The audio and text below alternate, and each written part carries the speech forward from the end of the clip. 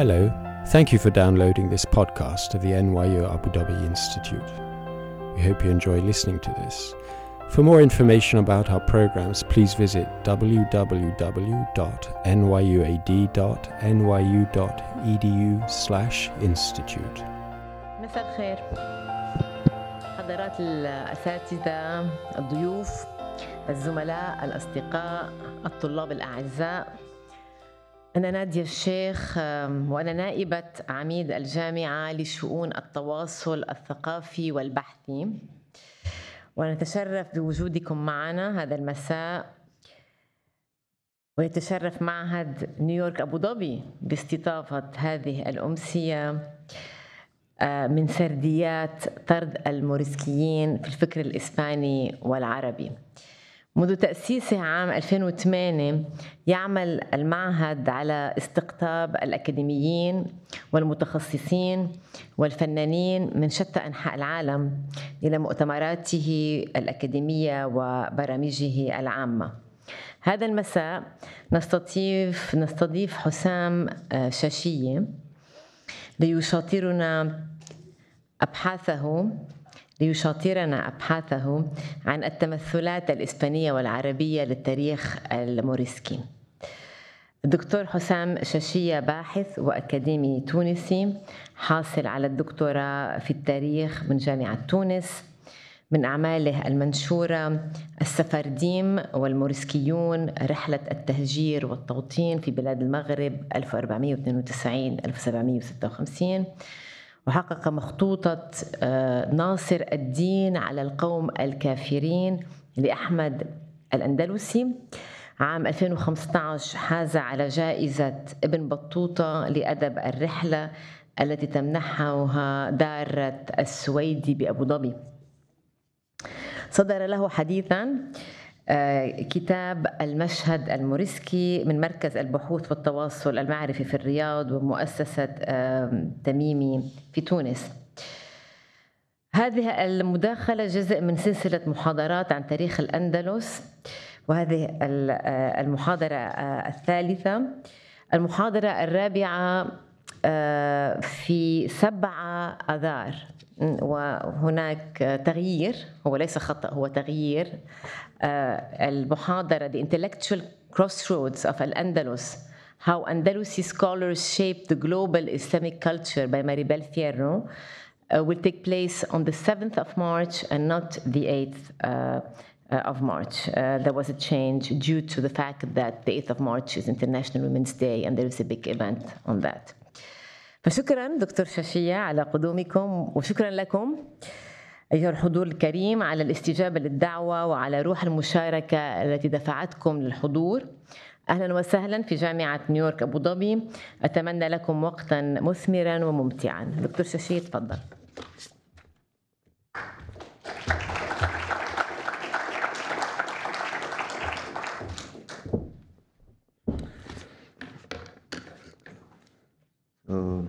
في البداية أريد أن أشكر معهد نيويورك أبو ظبي على الدعوة، وأشكر بروفيسور نادي على هذا التقديم. لأن هذا العمل أو الذي سأقدمه هو يعني جزء من مشروع بحثي بدأته في سنة 2018 يحاول البحث في تمثلات التاريخ الموريسكي في الفكرين العربي والإسباني. وهذا يعني نتيجة من هذا العمل أو المشروع البحثي هو هذا الكتاب الذي صدر حديثا، يعني هو ما زال صدر من المطبعة. في البداية قبل أن أبدأ أريد أن أعرف تعريف بسيط. يعني من هم الموريسكيون؟ الموريسكيون هم المسلمون الذين بقوا في مدنهم في إسبانيا عند سقوطها، وأجبروا على اعتناق المسيحية بداية من سنة 1502، وتواصلت هذه العملية تقريبا إلى سنة 1526. هذا من نسميهم الموريسكيين.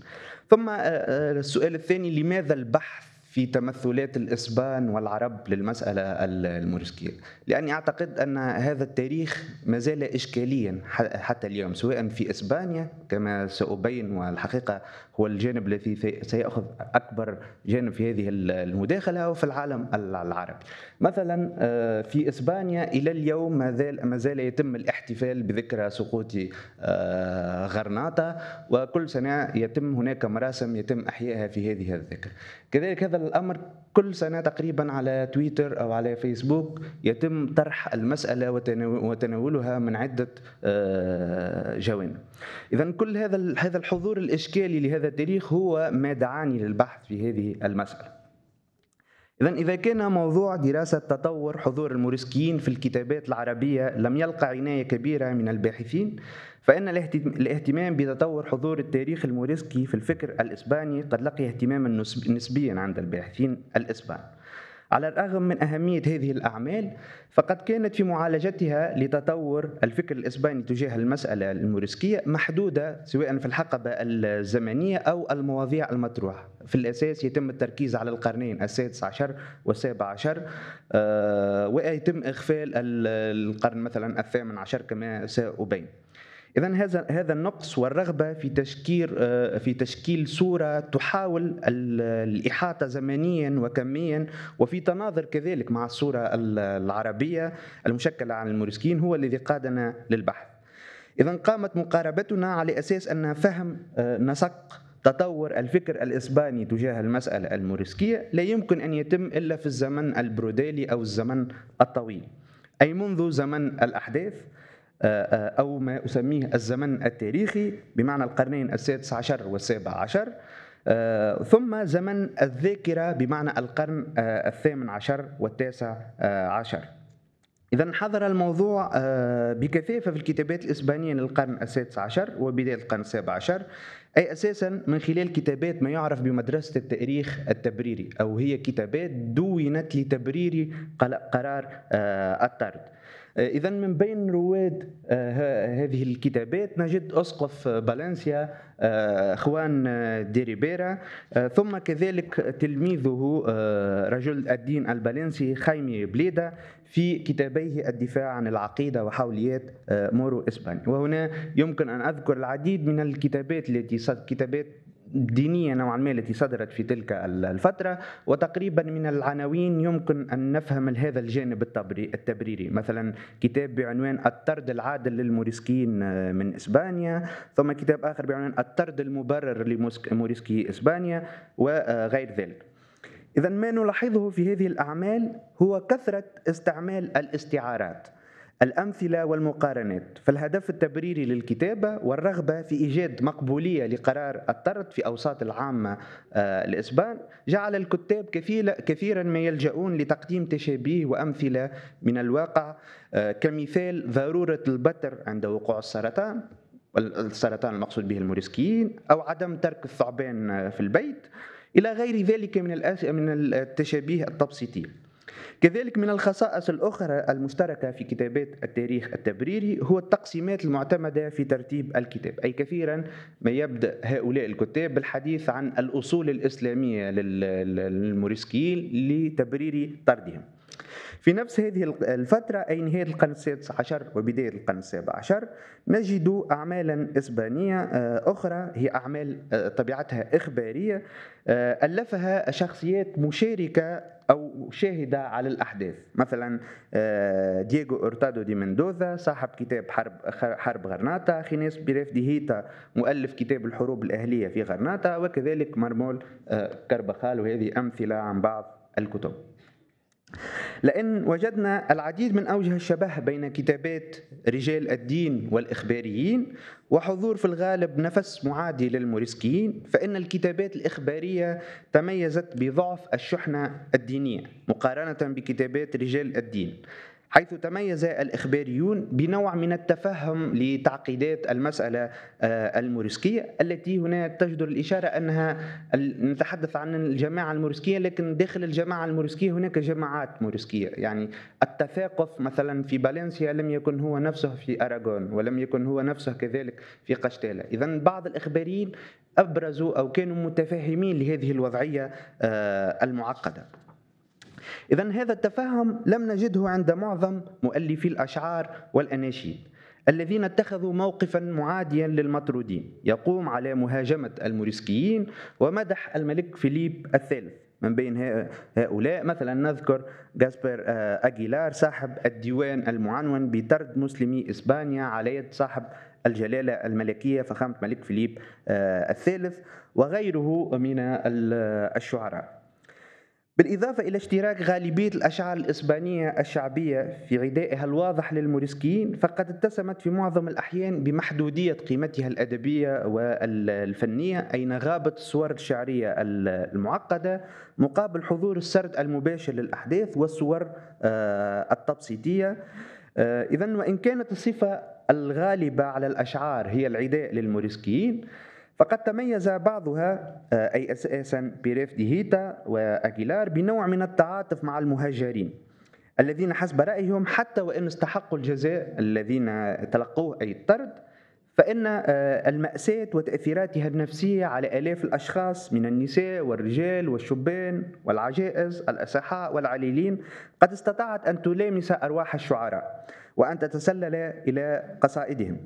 لم يستطع هؤلاء الشعراء أن يتجنبوا الحديث عن الجانب المأساوي والإنساني لحدث الطرد، حتى وإن حاولوا توظيف كل أسلحتهم الأدبية واللغوية لتوجيه القارئ نحو البعد الاحتفائي والتمجيدي للقرار.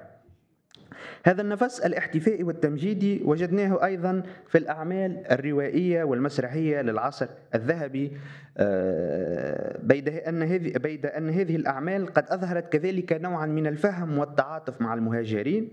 من بين أوائل الروايات التي أشارت للموريسكيين يمكن أن نذكر رواية الإشبيلي ماتيو أليمان في روايته غوثمان ديال الفراتشي، كذلك رواية الصعلوق جوستينا، رواية دون كيخوتي لميغيل دي سيرفانتس، وغيرها من الروايات المنتمية لأدب ما يعرف بأدب الشطار أو أدب الصعلكة، التي أسست لإلقاء الضوء على حياة الطبقات المهمشة من المجتمع الإسباني، وفتحت الباب للحديث عن الطبقات المسحوقة كالعبيد والفقراء والموريسكيين.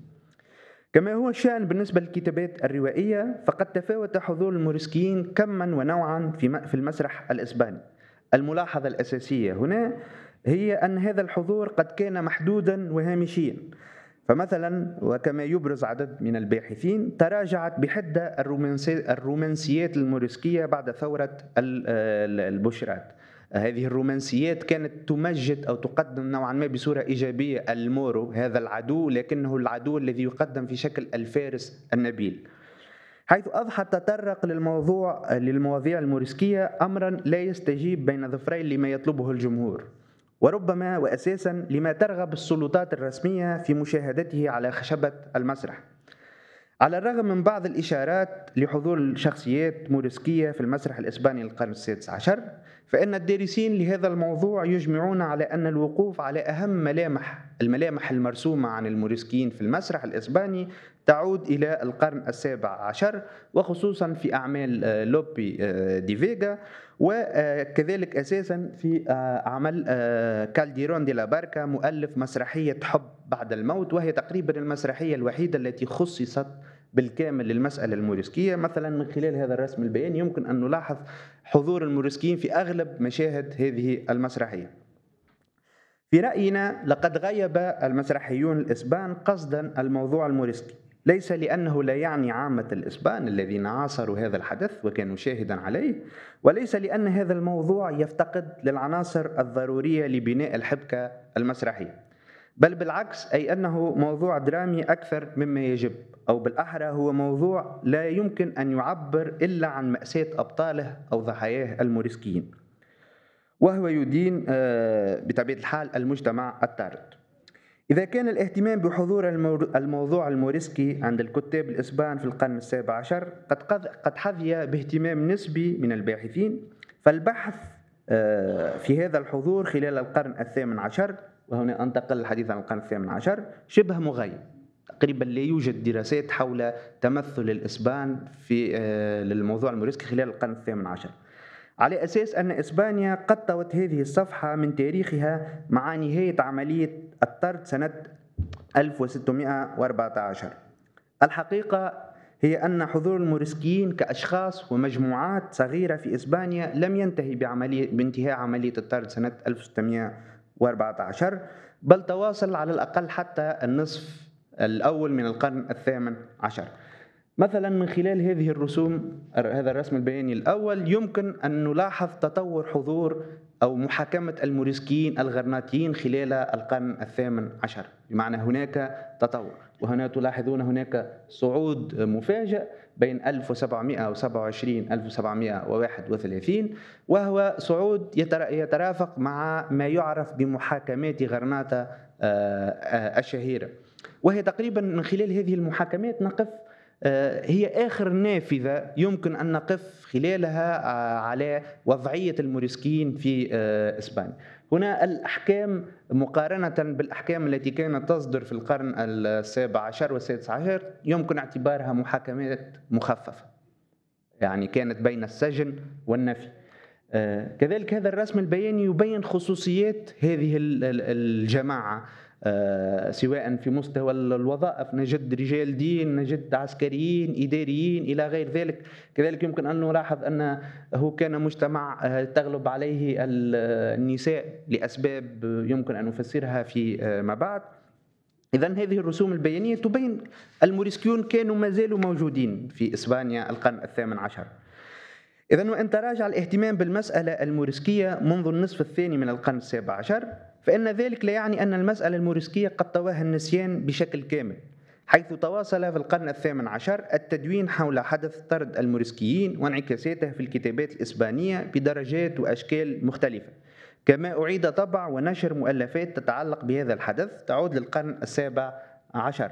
هنا مثلا يمكن أن نلاحظ تطور حضور الموريسكيين في فهرس المكتبة الوطنية الإسبانية. صحيح أن القرن السابع عشر هو القرن الذي فيه أكثر كتابات، لكن كذلك تواصل القرن السابع عشر هذه الكتابات. كذلك هذا رسم بياني آخر يبين أو يؤكد نفس الفكر. إذن لم يعد الموريسكيون في القرن الثامن عشر، وهو ممكن ما يفسر، يمثلون خطرا على الوحدة الدينية ومن ظفرين الأمن القومي للدولة الإسبانية، بل أصبحوا في المطلق حدثا من الماضي يسكن الذاكرة الواعية والغير واعية للإسبان بمختلف مراتبهم الاجتماعية والسياسية. فندرة التأليف حول الموضوع لا يعني أنه قد سقط في غياهب النسيان بالكامل، وأن إسبان القرن السابع عشر ومؤلفيه خصوصا قد ألقوا بالمسألة الموريسكية في صندوق مظلم ومحكم الإقفال، ثم سلموا مفاتيحها لإسبان وكتاب القرن التاسع عشر.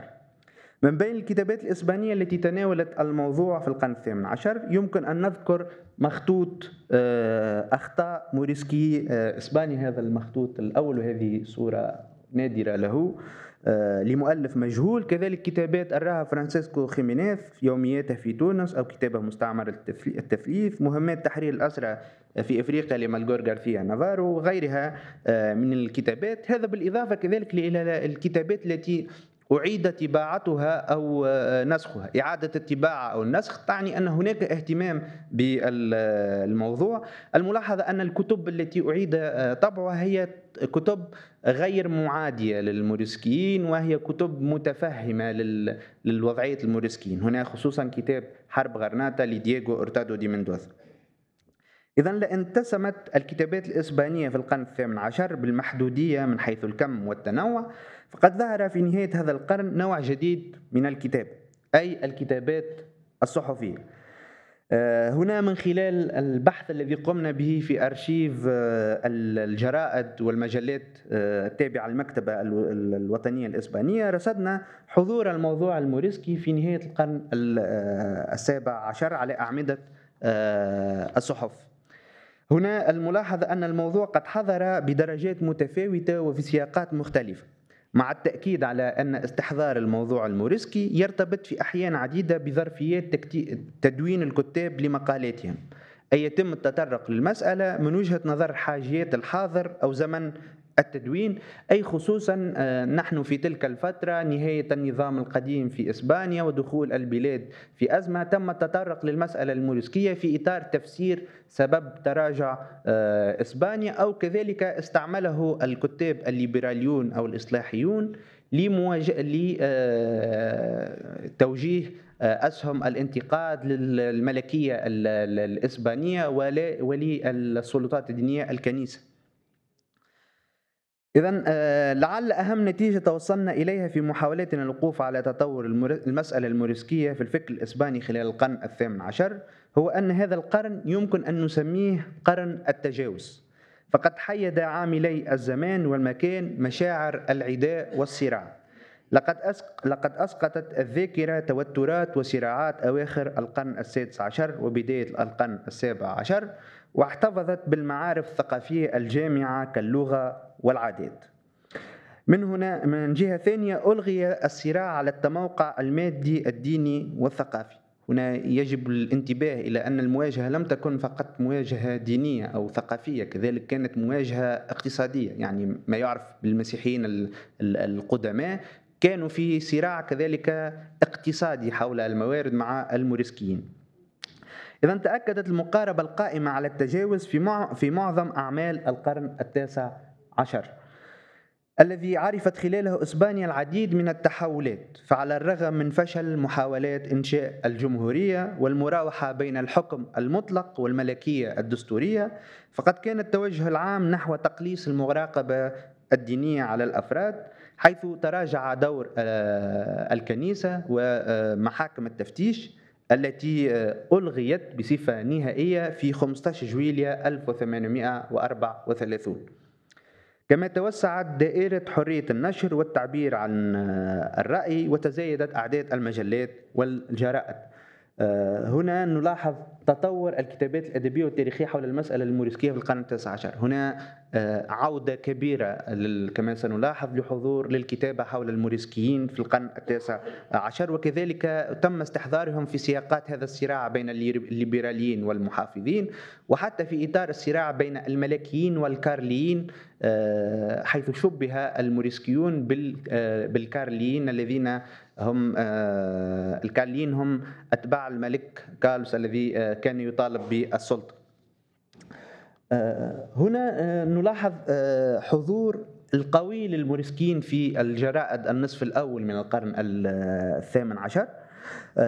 هذا الحضور نوع من الانفجار في التناول المسألة سنلاحظه في كذلك خلال القرن الثامن، خلال النصف الثاني من القرن التاسع عشر.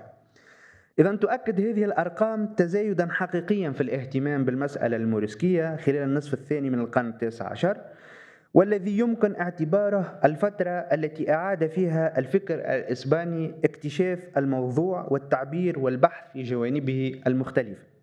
هذه الفترة هي بمثابة استعادة الذاكرة والخروج من قوقعة التعبير المحتشم عن المسألة إلى التعبير المستفيض.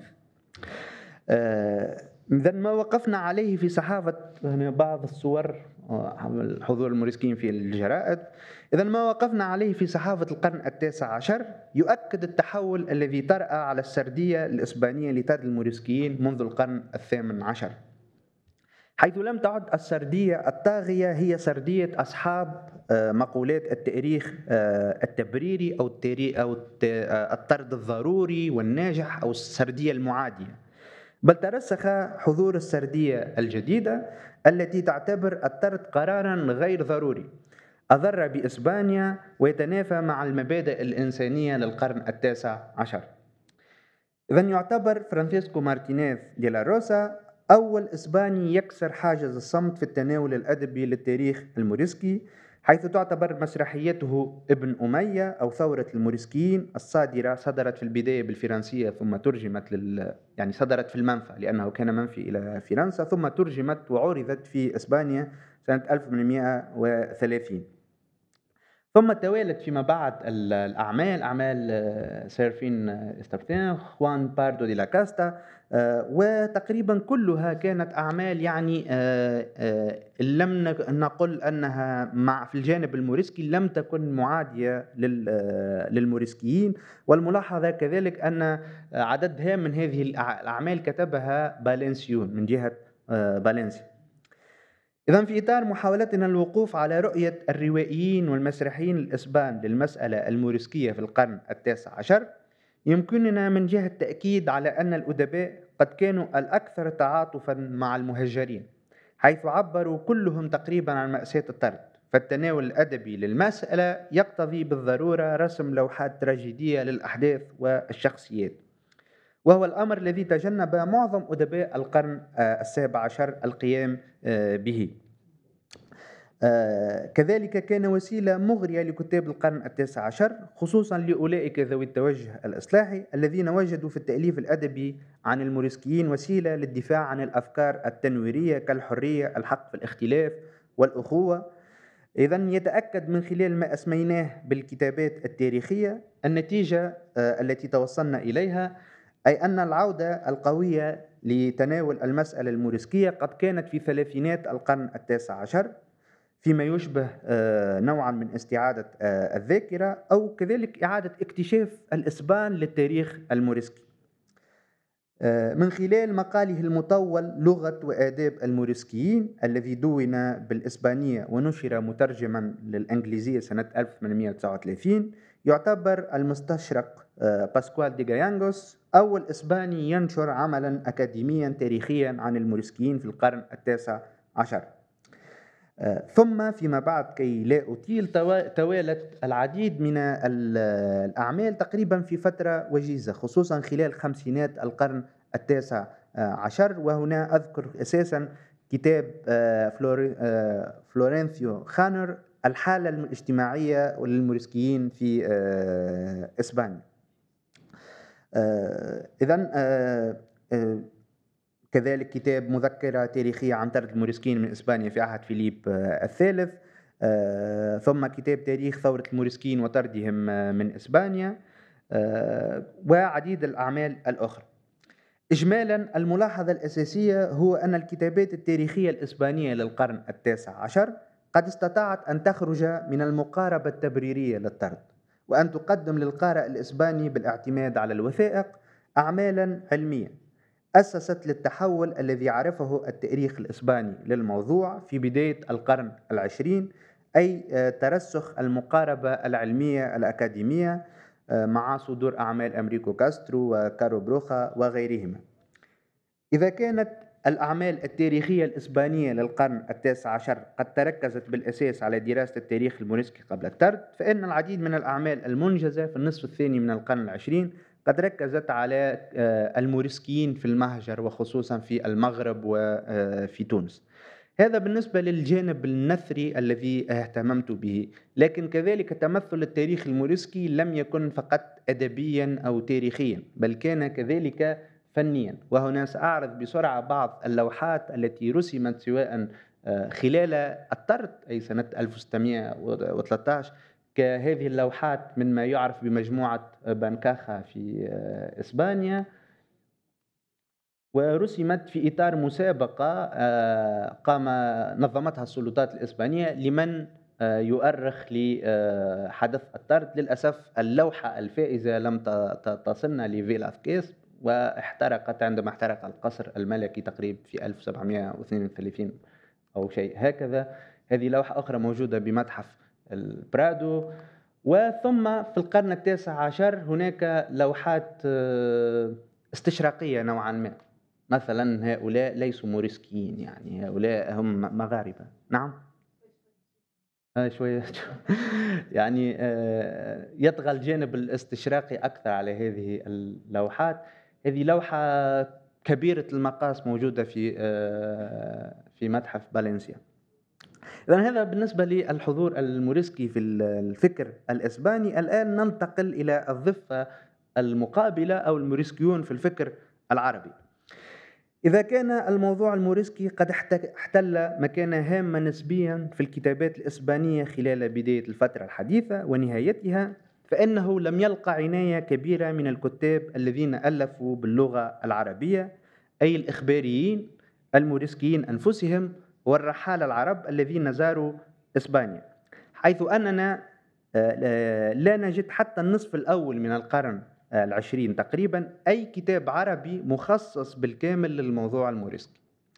هنا تجد الإشارة أنه على الرغم من الملاحظة السابقة فنحن نعلم أن بعض الأخبار المتناثرة حول المسألة الموريسكية كانت تصل منذ بداية القرن السادس عشر إلى العالم الإسلامي في شكل مراسلات سرية بين الموريسكيين والعثمانيين أو بينهم وبين حكام شمال أفريقيا، وكذلك مراسلات مع بعض الرموز الدينية كهذه الرسالة مثلا المرسلة من الموريسكيين الغرناطيين إلى السلطان سليمان القانوني المؤرخة بنوفمبر 1541، هذه من الأرشيف العثماني.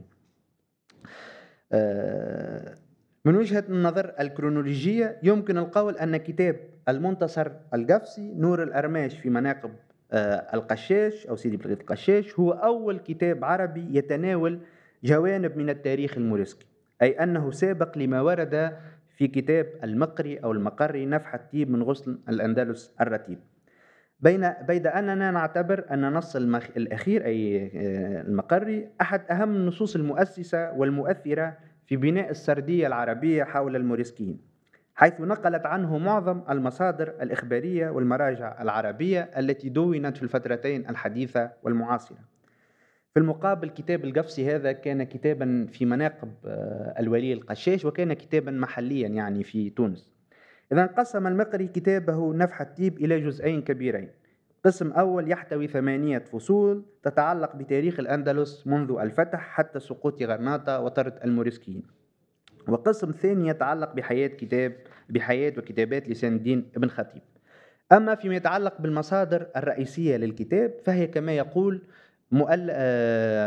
المؤلف يعني مجموعة من الكتب التي اشتراها في شبابه بالمغرب ومشاهداته وما سمعه من أخبار. الكتاب ألف في مصر. الملاحظة الأساسية في تدوين المقري حول التاريخ الموريسكي هي الإيجاز الشديد، فمن بين 203 صفحات التي ضمها الفصل الثامن والمعنون في تغلب العدو على الأندلس واستغاثة أهلها معاصريهم لإنقاذهم، نجده لم يخصص سوى 28 سطرا في الكتاب المحقق بطبيعة الحال للحديث عن الحقبة الموريسكية التي تتجاوز القرن، أي تقريبا منذ سقوط غرناطة إلى سنة 1614. على الرغم من هذا الإيجاز الشديد فقد استطاع المقري أن يقدم صورة شبه كاملة عن التاريخ الموريسكي للقارئ العربي، سواء ذلك البعيد عن مركز الأحداث ببلاد الشام وشبه الجزيرة العربية أو القريب أو المجاور للاجئين الموريسكيين في بلاد المغرب. بعد كتاب المقري ظهرت أعمال موريسكية باللغة العربية، كتب الموريسكيون باللغة الإسبانية، لكن أساسا والملاحظة الأساسية أننا وقتها وجدنا كتابات باللغة العربية تحيل في الغالب على التاريخ الموريسكي بصفة هامشية، يعني ليست كتب مخصصة بالكامل لتاريخهم، بل هي أخبار أو فصول نجدها في خاتمة المخطوط ككتاب ابن عبد الرفيع أو في المقدمة أو في ثنايا حديثهم عن مواضيع مختلفة ككتاب ناصر الدين على القوم الكافرين. إذن وإن بدا أنه لا يوجد علاقة بين النصوص التي أشرنا لها سابقا، فنحن نعتقد أن الأمر عكس ما يبدو، وأن نص المقري هو الذي كان محفزا أو افتتح التدوين العربي حول التاريخ الموريسكي المسكوت عنه، سواء قبل الطرد أو بعده. حالة الصمت التي نشير لها ترتبط حسب رأينا بتجنب الكتاب العرب التأريخ لهزيمة المسلمين في الأندلس، وخصوصا عدم الخوض فيما تعرض له الموريسكيون من قتل سلب واغتصاب عند وصولهم للشواطئ المغاربية وأساسا في المغرب والجزائر. وإن كنا غير متأكدين من أن ابن عبد الرفيع قد اطلع على ما أورده المقري، فإننا نعلم أن الحجري أحمد بن قاسم الحجري قد وقف على محتويات الكتاب عند إقامته في القاهرة. تنوعت وتزايدت في نهاية القرن السابع عشر وخلال القرن الثامن عشر الكتابات العربية التي تحدثت أو أشارت للموريسكيين. فتقريبا كل الرحالة المغاربة سواء الغساني الغزال والمكناسي أشاروا في كتبهم إلى بعض محطات التاريخ الموريسكي، بل وأخبرونا حتى عن مقابلاتهم مع الموريسكيين أو من يسمونهم بقايا، أستعير بقايا الأندلس. فيما يتعلق بالمصادر الإخبارية فقد تواصل في الغالب الحضور الهامشي للتاريخ الموريسكي. مثلا بالنسبة للمصادر التونسية لم يخصص ابن أبي دينار في كتابه المؤنس والوزير السراج في كتابه الحلل السندوسية إلا بعض الأسطر لهذا التاريخ، مع التركيز على استقرار المطرودين بتونس. نفس هذه الملاحظة يمكن أن نسحبها على الكتابات المغربية في نفس الفترة، أي القرن الثامن عشر، ككتاب تاريخ الدولة السعدية أو كتاب نزهة الحادي بأخبار ملوك القرن الحادي، وكذلك كتاب الحلل السندوسية في شأن وهران والجزيرة الأندلسية، أي إشارات مقتضبة للتاريخ الموريسكي وحديث خصوصا عن استقرار الموريسكيين في المغرب. إذا لم تختلف الكتابات الإخبارية للقرن التاسع عشر كثيرا عن مؤلفات القرن الثامن عشر، ففي المغرب لخص الناصري في كتابه الاستقصاء المعلومات التي أوردها المقري. في تونس كذلك لخص أحمد بن أبي الضياف في كتابه إتحاف أهل الزمان بأخبار ملوك تونس وعهد الأمان ما أورده ابن أبي دينار السراج والمقري. مع بداية القرن العشرين شهد التدوين العربي حول التاريخ الموريسكي تطورا ملحوظا، ليس فقط من حيث الكم والمناهج المتبعة، بل كذلك من حيث المصطلحات. فلأن استعمل كتاب الفترة الحديثة عبارات بقايا الأندلس أو الأندلسيين للحديث عن الموريسكيين وتاريخهم، فقد لاحظنا منذ مستهل القرن العشرين بداية استعمال كلمة أو لفظة موريسكي في النصوص العربية. كان اللبناني شكيب أرسلان أول من استعمل هذا المصطلح، ولكن قام بتعريب يمكن القول سمعي، أي جعله موريسكوس، أي كما يسمى بالإسبانية موريسكوس، في ترجمته لرواية آخر بنو السراج، والذي أضاف إليه ملحقا تاريخيا من 24 صفحة حول دولة بني ناصر بغرناطة والموريسكيين. يمكن اعتبار ما ورد في هذا العمل النسخة العربية الأكثر تفصيل حول التاريخ الموريسكي حتى ذلك الوقت. أول طبعة تقريبا كانت سنة 1897. فبالإضافة إلى المصادر العربية اطلع أرسلان بصفة مباشرة أو غير مباشرة على كتابات فرنسية وإسبانية حول المسألة. على الرغم من أن عمل أرسلان يعتبر أساسيا في تطور معرفة العرب للتاريخ الموريسكي بتقديمه للقارئ المعلومات لم ترد في المصادر العربية، فإن مقاربته بقيت حبيسة ما يمكن القول أنه مقاربة تقليدية والقائمة على أسطورة الجنة الضائعة. فالتاريخ الموريسكي المجهول عند معظم القراء العرب هو ليس إلا جزءا مما يمكن تسميته بأسطورة سقوط الأندلس. بعد حوالي 40 سنة من صدور ترجمة رواية آخر بنو سراج، نشر أرسلان أول عمل عربي مفصل حول التاريخ الأندلسي في القرن العشرين، أي كتاب الحلل السندوسية في الأخبار والآثار الأندلسية، وهو عبارة عن 3 مجلدات من موسوعة كان ينوي الكاتب أن تكون في 10 مجلدات. للأسف المجلد العاشر الذي أعلن المؤلف أنه سيخصصه للموريسكيين لم يرى النور، بيد أننا وجدنا في ال3 مجلدات المنشورة عددا من الإشارات للتاريخ الموريسكي مستقاة أساسا من كتب ومصادر إسبانية. فقد عبر الكاتب أكثر من مرة عن وعيه بشح المصادر العربية والحاجة الملحة لنشر المعرفة باللغة العربية حول الموريسكيين. تواصل الاهتمام المشرقي بالتاريخ الموريسكي مع إصدار المحامي المصري محمد عبد الله عنان سنة 1949 للطبعة الأولى من موسوعته الشهيرة نهاية الأندلس وتاريخ العرب المتنصرين. هنا تجدر الإشارة إلى أن الكاتب قد أصدر مباشرة بعد المجلد الأول المتعلق بالفتح الجزء السابع والأخير الذي عالج سقوط غرناطة والحقبة الموريسكية، حيث عبر المؤلف بصريح العبارة عن وعيه بالحاجة الملحة ورغبة القارئ في الاطلاع على هذه المرحلة غير المعروفة من تاريخ المسلمين بالأندلس. عبد الله عنان هو أول كاتب عربي ألف بطريقة منهجية حول التاريخ الموريسكي، حيث حاول مقارنة الوقائع وعاد للمصادر العربية والإسبانية المنشورة والمخطوطة كذلك. على غرار أرسلان نلاحظ أن عنان قد ميز بين الحقبة الأندلسية والموريسكية في استعمال المصطلحات، غير أنه قد قام باقتراح تعريب جديد هو المصطلح الذي نستعمله اليوم، أي الموريسكيون أو الموريسكيين، على الرغم من أن هذا المصطلح يطرح ما زال بعض الإشكاليات حول مشروعية استعماله من عدمها. منذ ثمانينات القرن العشرين تزايدت بصفة ملحوظة الكتابات التاريخية العربية حول المسألة الموريسكية، وهي كتابات يمكن تقسيمها في اتجاهين. الاتجاه الأول هو الاتجاه المهيمن والأكثر إنتاجية، وينتمي إلى ما يمكن تسميته مدرسة الرثاء التاريخي للأندلس والموريسكيين، أي غلبة العاطفة على التعامل الأكاديمي مع الأحداث. ثم الاتجاه الثاني هو الذي يحاول كتابة هذا التاريخ بطريقة نوعا ما علمية تعتمد على المصادر والوثائق. كذلك تجدر الإشارة إلى أن حضور الموضوع الموريسكي قد كان كذلك في كتابات ما يعرف بأدب الرحلة، حيث أشار الرحالة إلى المسألة الموريسكية بطرق مختلفة.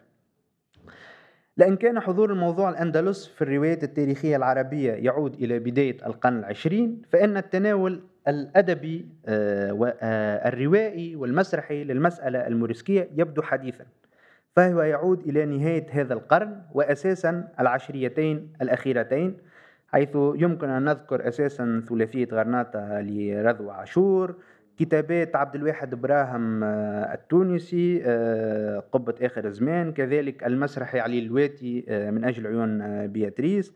كذلك هناك اهتمام مصري من خلال رواية الموريسكي الأخير لصبحي موسى، ثم حسن التراب. كما نلاحظ هناك يعني نوع من الانفجار خصوصا خلال العشرية الأخيرة في التناول الأدبي للمسألة الموريسكية. يظهر مما سبق تزايد الاهتمام الأدبي بالمسألة الموريسكية في العشرية الأخيرة، وهو أمر يمكن تفسيره أولا بتزايد الاهتمام التاريخي العربي بالمسألة كما بينا سابقا، والذي يظهر في شكل منشورات، مقالات، تنظيم العديد من الندوات. كذلك حظي إحياء ذكرى مرور 400 سنة على طرد الموريسكيين بين 2009 و2014 بتغطية إعلامية كبيرة في القنوات لها تأثير في العالم العربي، قنوات إخبارية، وهو ما أدى أيضا إلى غزارة حضور المسألة وتواترها على شبكات التواصل الاجتماعي، حيث أصبح كذلك بالتوازي في العالم العربي يتم تقريبا كل سنة في ذكرى سقوط غرناطة تنظيم حملات فيسبوكية، حتى وصل الأمر سنة 2013 إلى نزول الشوارع والتظاهر في مصر في إحياء لهذه الذكرى.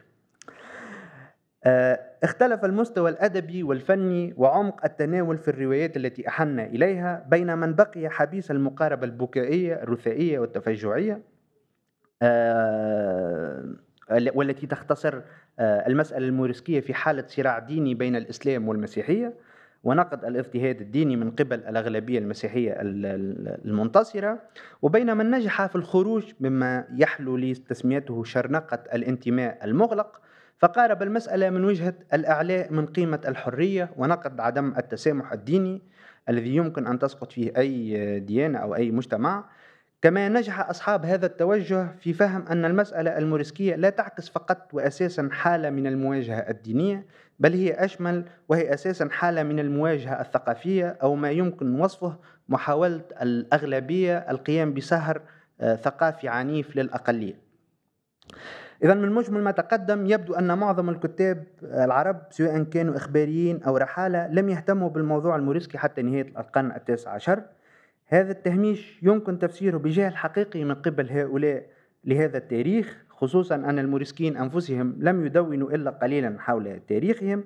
من جهة أخرى نحن نعتقد وفي ظل ظرفية اتسمت بتواصل الصراع واحتداده بين العثمانيين والإسبان خلال الفترة الحديثة أن الحقبة الموريسكية وبكل ما تحتويه من صور الهزيمة لم يكن محببا تقديمها للقارئ المتطلع لمعرفة عصور الازدهار الإسلامي بالأندلس. بهذا المعنى بقي التاريخ الموريسكي في الفكر العربي حتى نهاية القرن التاسع عشر نوعا من التاريخ الغامض والضبابي، وحتى تاريخ للنسيان.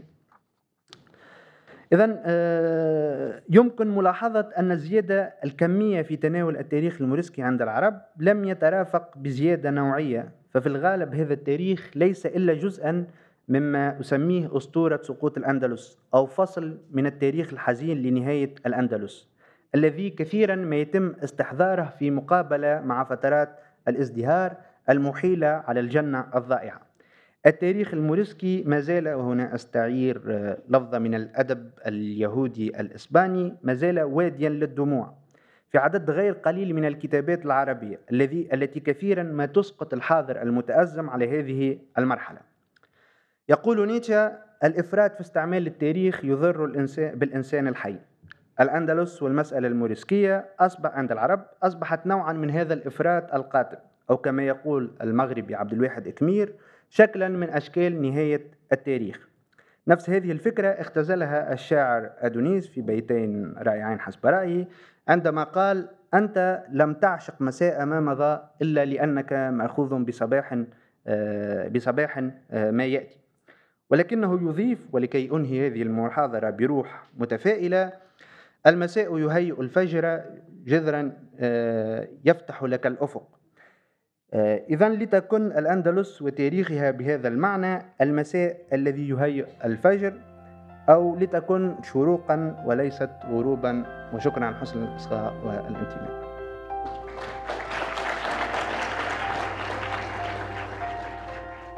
You've been listening to a download from the NYU Abu Dhabi Institute.